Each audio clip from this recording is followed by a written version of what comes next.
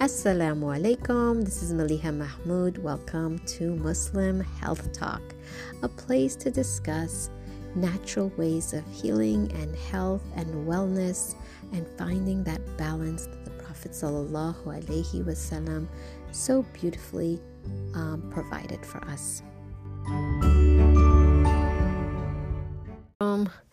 Okay, Bismillah ar-Rahman ar-Rahim. A'udhu billahi minash shaitanir rajim. Bismillah ar-Rahman ar-Rahim.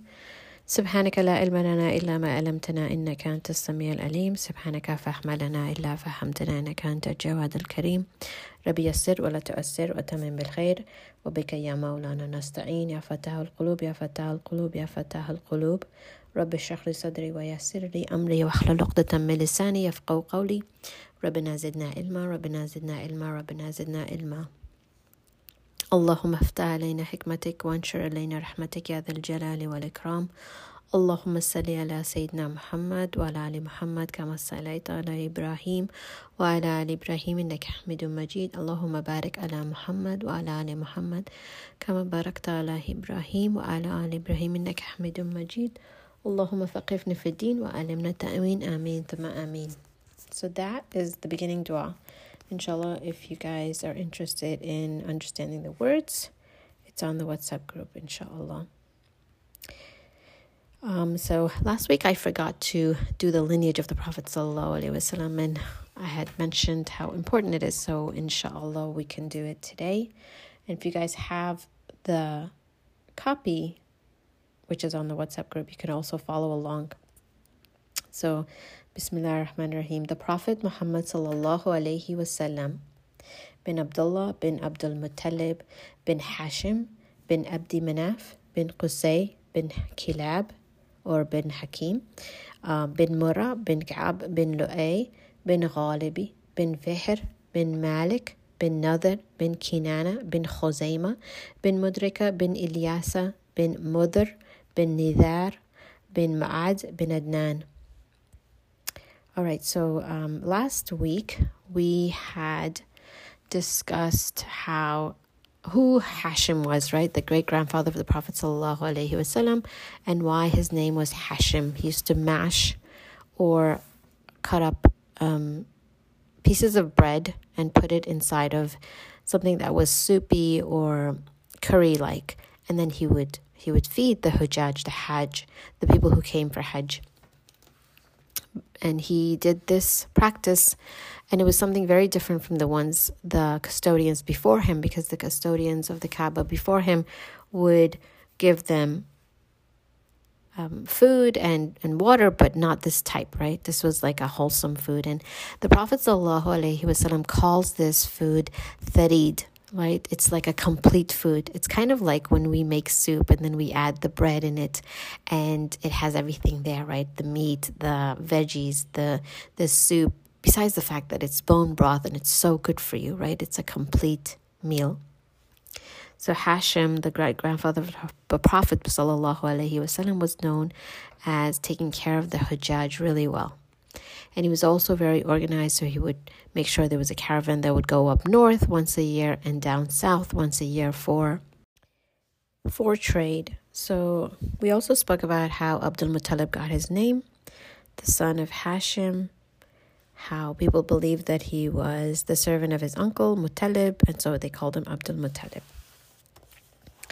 And he's the grandfather of the Prophet ﷺ. We also discussed how Abdullah was saved from the sacrifice of the promise that Abdul Muttalib had made to Allah subhanahu wa ta'ala.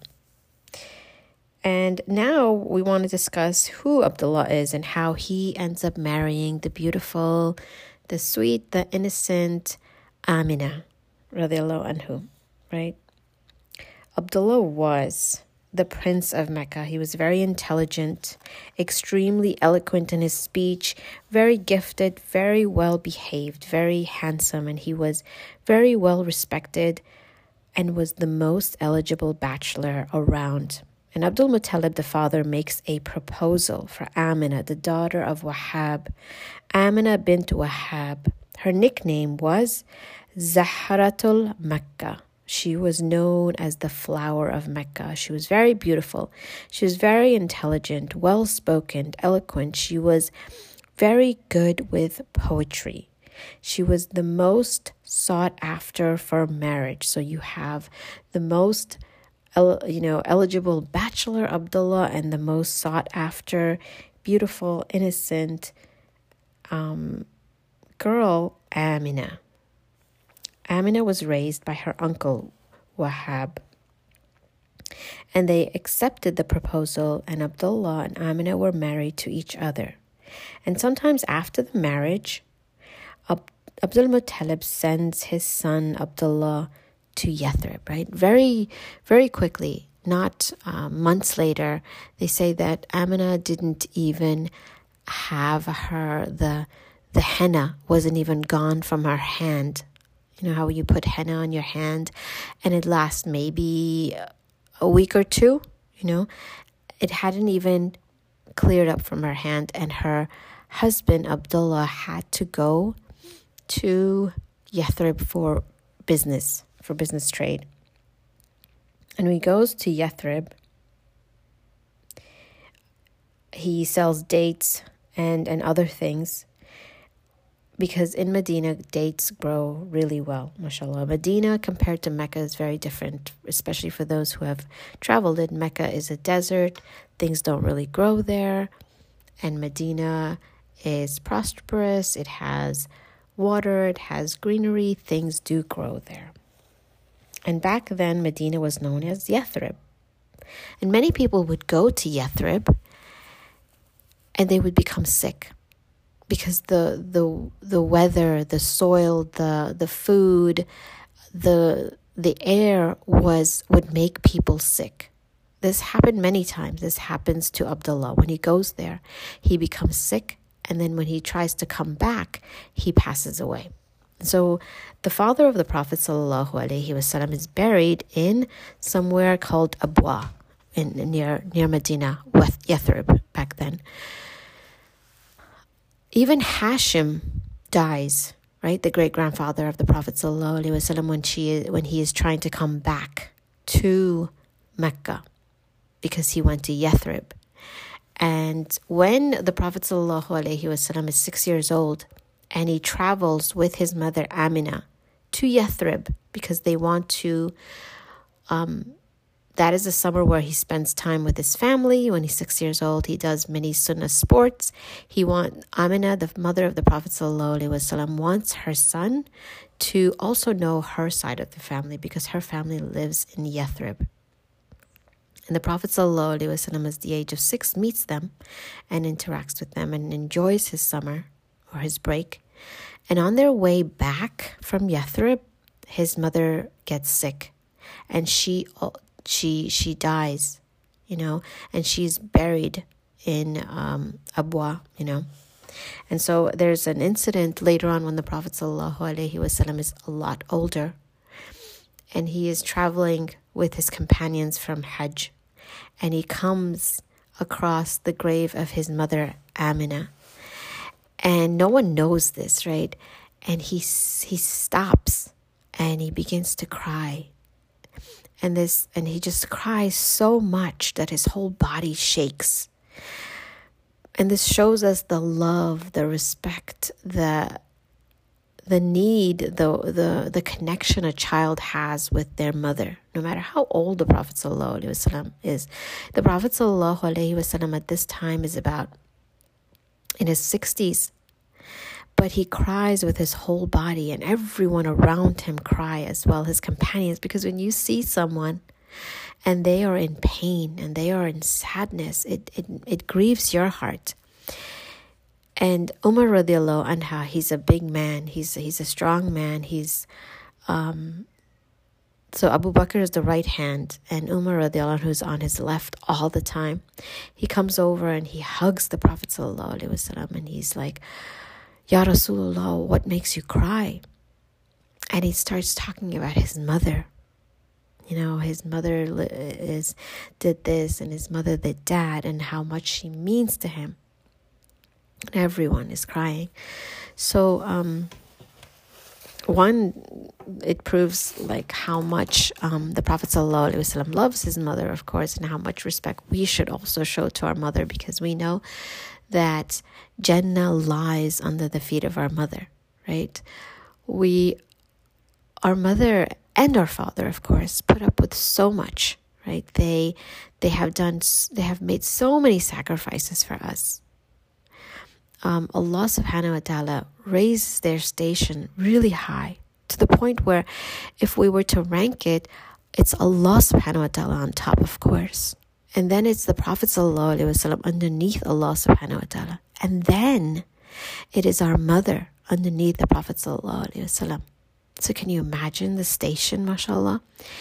So I know like it's really hard sometimes to deal with parents, especially moms, because I guess for many reasons, right? They're so much like us, and they just kind of tick us off sometimes, or we just become really busy with life, or they know us so well that they pick at what we might be doing wrong, and that, I guess, it rubs us the wrong way. But we should never, we're told by Allah subhanahu wa ta'ala to never say oof, to never look at our mother in the wrong way, to never hurt them, right? Deliberately or accidentally or whatever. Because their heart, we're a mother now, right? And we know how it feels now that we're mothers. We would do anything for our kids, no matter how angry my kids are, no matter what wrong they've done, I still forgive them right away, instantly. And I would do anything for their happiness, right? And all of us are the same. So can you imagine how our mothers feel about us? So we're supposed to say kind things. We're supposed to be gentle to them. We're supposed to call them every week. We're supposed to help them with whatever need they have, right? We're told that the Prophet ﷺ has told us that if your mother and your father have reached old age and you are not taking care of them, seeing to them, then this really angers Allah subhanahu wa ta'ala, right? So when the Prophet ﷺ, when his family members go to Yathrib is known as this place that everybody gets sick. 3 members of the Prophet ﷺ's family, his father, his mother, and his great-grandfather, who went to Yathrib, became sick when they traveled back and died.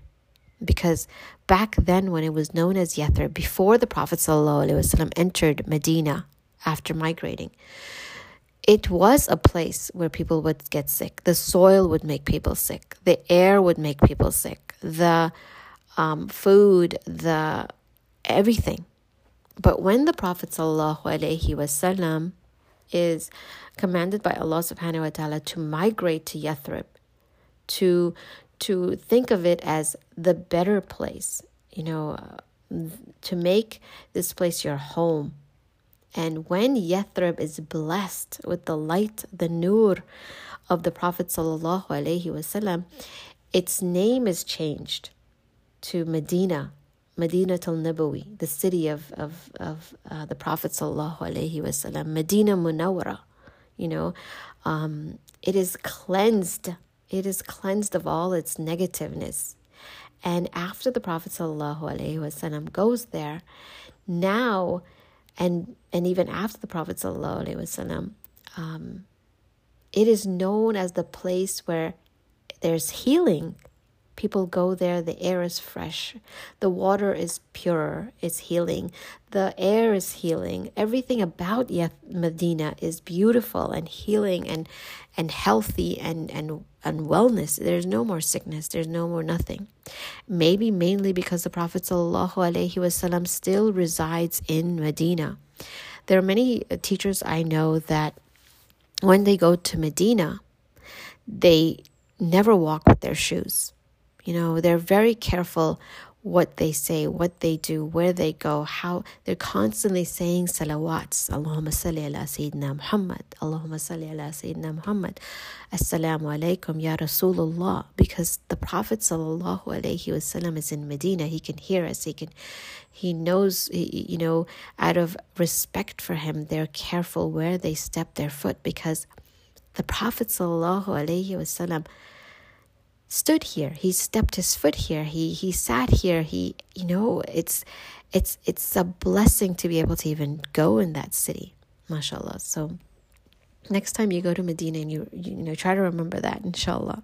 So the Prophet sallallahu alaihi wasallam's father, Abdullah and Amina, they marry, and they don't stay with each other for a very long time, because Abdullah is told to go on a trade caravan to Yathrib, and then he passes away, right? And another narration says that he went to Sham to trade, but stopped by over Yathrib to rest, and then got sick, and then died. So traveling for business back then meant that you were gone for months at a time, and people would get sick and people would die, especially in places that made them sick, right? So Abdullah is buried in Medina, and Abdullah was 25 years old when he passed away. His wife Amina was expecting a baby, the Prophet sallallahu alaihi wasallam. The father of Nabi sallallahu alaihi wasallam died before he was born, died before birth, right? His birth. So the Prophet sallallahu alaihi wasallam is born an orphan. Amina and Abdullah were two young people and very much in love at this time. And Amina was in Mecca, and she was overstricken with sadness, with grief, with when she heard that her husband had passed away. Allah subhanahu wa ta'ala wanted two moons, Amina and Abdullah, to meet each other and then raise a son, which is the Prophet sallallahu alaihi wasallam, right? It's a beautiful way of saying it. So Amina's name comes from which means sakina, peace. And after they had their nikah, they got married, they spent a few days with each other, and very short time. And before that, Abdullah had this nur on his face that people would see, and many girls were interested in marrying him. And there was this one particular girl who wanted to marry Abdullah. And after he married Amina, Abdullah saw her and said, you're not interested anymore. And she said, that light that you had disappeared. And this is the nur of the Prophet sallallahu alaihi wasallam that gets passed down from his father to his mother, and then to the Prophet sallallahu alaihi wasallam. So Abdullah lives for about 10 days, for about 2 weeks with his wife, and then passes away.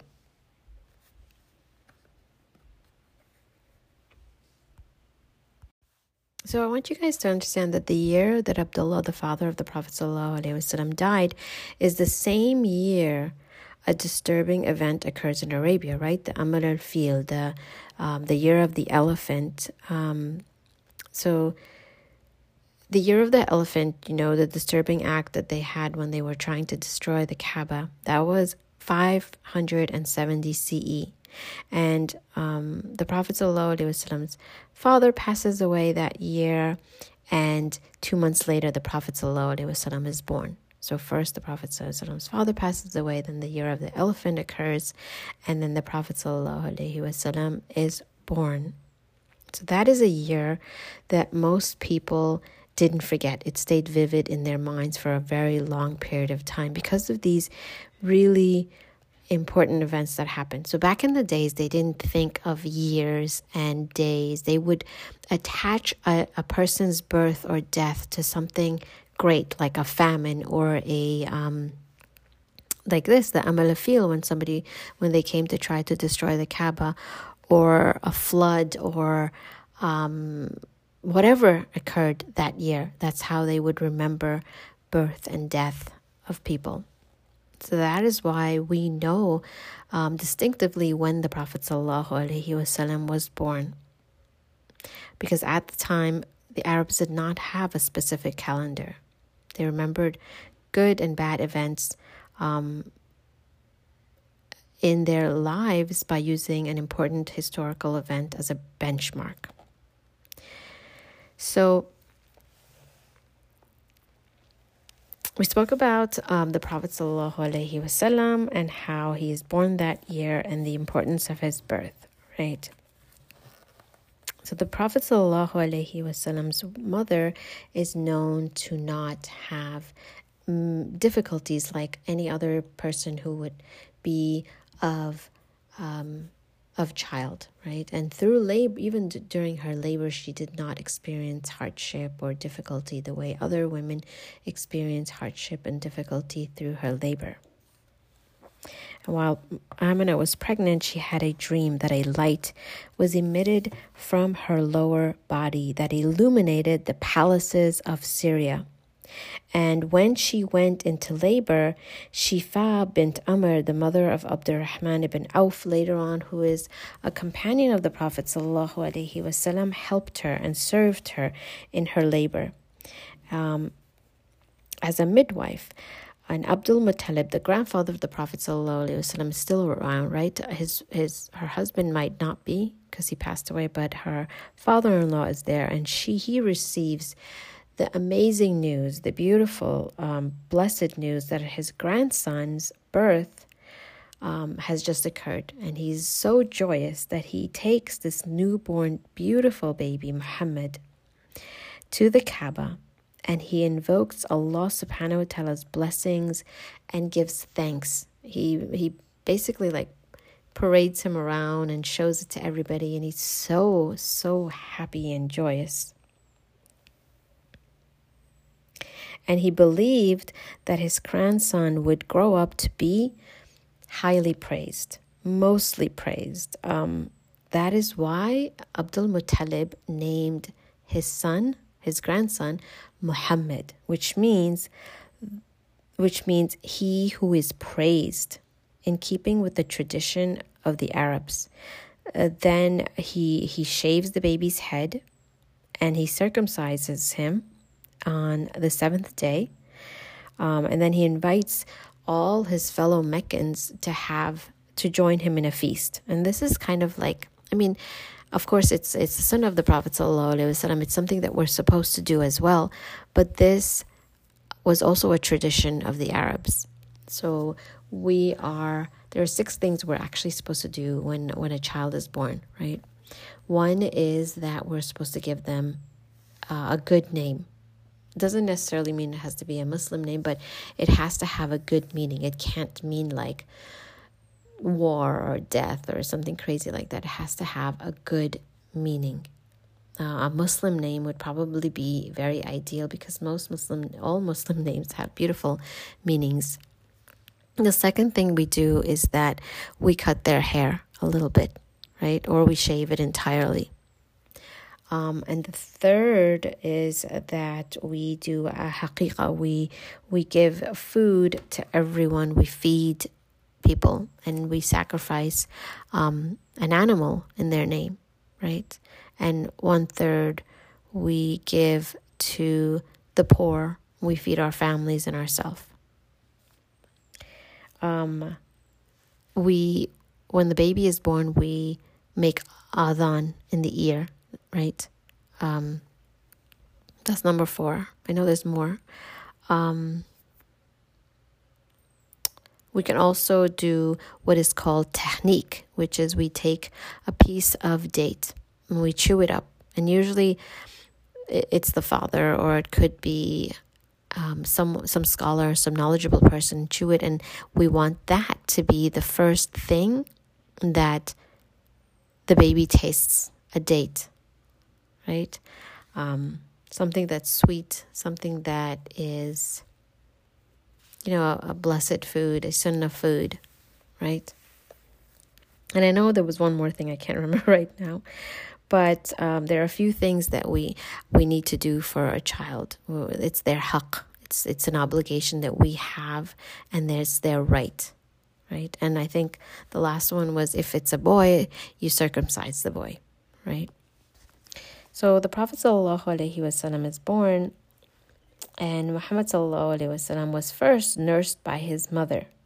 And then he was nursed by Ayman, his father's slave, and an Abyssinian whose real name was Baraka. So her name is Ayman and Baraka, and she embraces Islam and she migrates to Medina, where, she dies 6 months after the Prophet ﷺ is born. So the Prophet ﷺ has many names, right? He is called Muhammad, which means the most frequently praised. He is called Ahmad, and he's known by the Jewish people as Ahmed, because that means the most praising. But also in their sacred books, it's written down that the last prophet that will come into Medina is called Ahmed. And subhanAllah, the Prophet ﷺ eventually goes to Medina, where the Jewish people are living and residing for that purpose. And even though he is known as Muhammad, and he is also called by Ahmed, and it means the same thing pretty much, they deny him, right? They don't accept him because he's not from their people. The third name is Hamid, right? The praising. The one who's worthy of praise. Number 4 is Mahmud, the praiseworthy. And these are derived from the same root. 5 is Hamad, the one of constant praise. And the Prophet ﷺ describes his ummah, us, the people who follow him, as Hamadun, those who persistently praise Allah subhanahu wa ta'ala. So all of these names and root names are consistent that they are either praised or they praise Allah subhanahu wa ta'ala. So subhanAllah, like our title of Hamadun, the people who praise Allah subhanahu wa ta'ala, when we know that, how can we deny Allah subhanahu wa ta'ala of his praise? And so saying subhanallah, alhamdulillah, Allahu Akbar, we're praising Allah subhanahu wa ta'ala, and we inshallah on the day of judgment, the Prophet sallallahu alaihi wasallam will acknowledge us as part of his ummah. So when the Prophet sallallahu alaihi wasallam is a child, during that time, people would have nurse babies, take care of their children. And during the month that Muhammad sallallahu alaihi wasallam was born, several babies were also born in Mecca.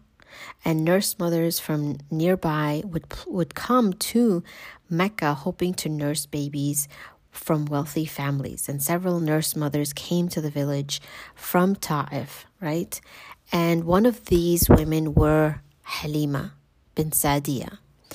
And she is a beautiful individual. She is humble and sweet and kind and has a very pure heart. And the Prophet ﷺ's mother wants her child to reside somewhere where he is not in the city. He is not where pollution is, where the language has been a little bit changed, right? So there are many reasons why people send their kids to nursing babies. They want them to be brought up in a land where the air is clean, the food is organic, right?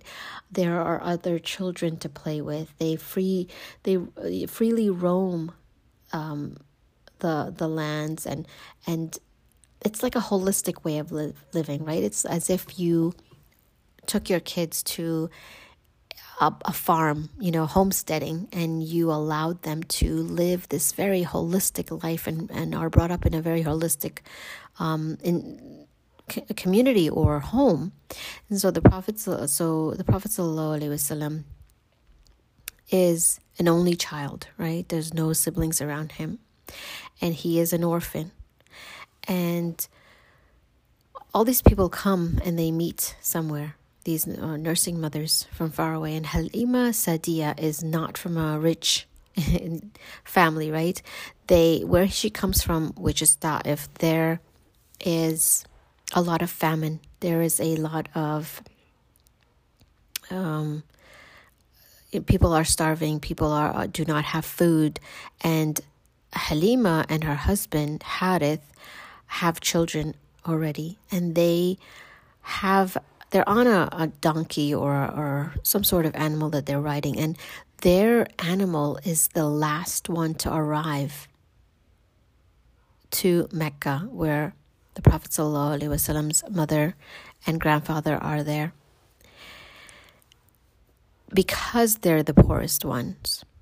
And Harith and Halima and their children haven't slept because she doesn't have any milk in her, right? Her baby's crying at night.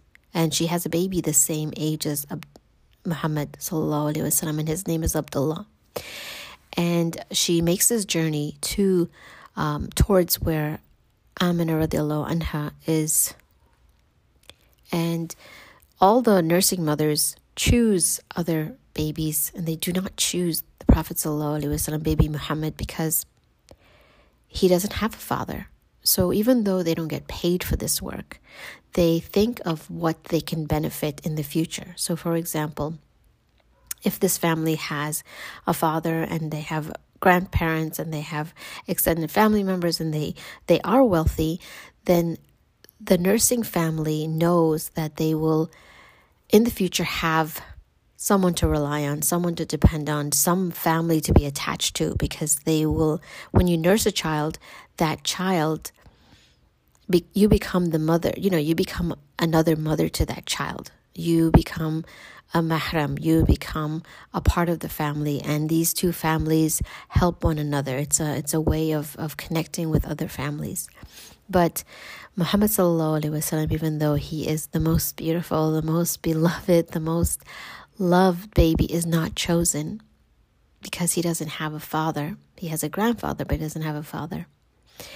And by the time Halima Sa'diya comes and gets there, because her animal is so slow, it's the slowest one, she realizes there's no one else. There's just baby Muhammad.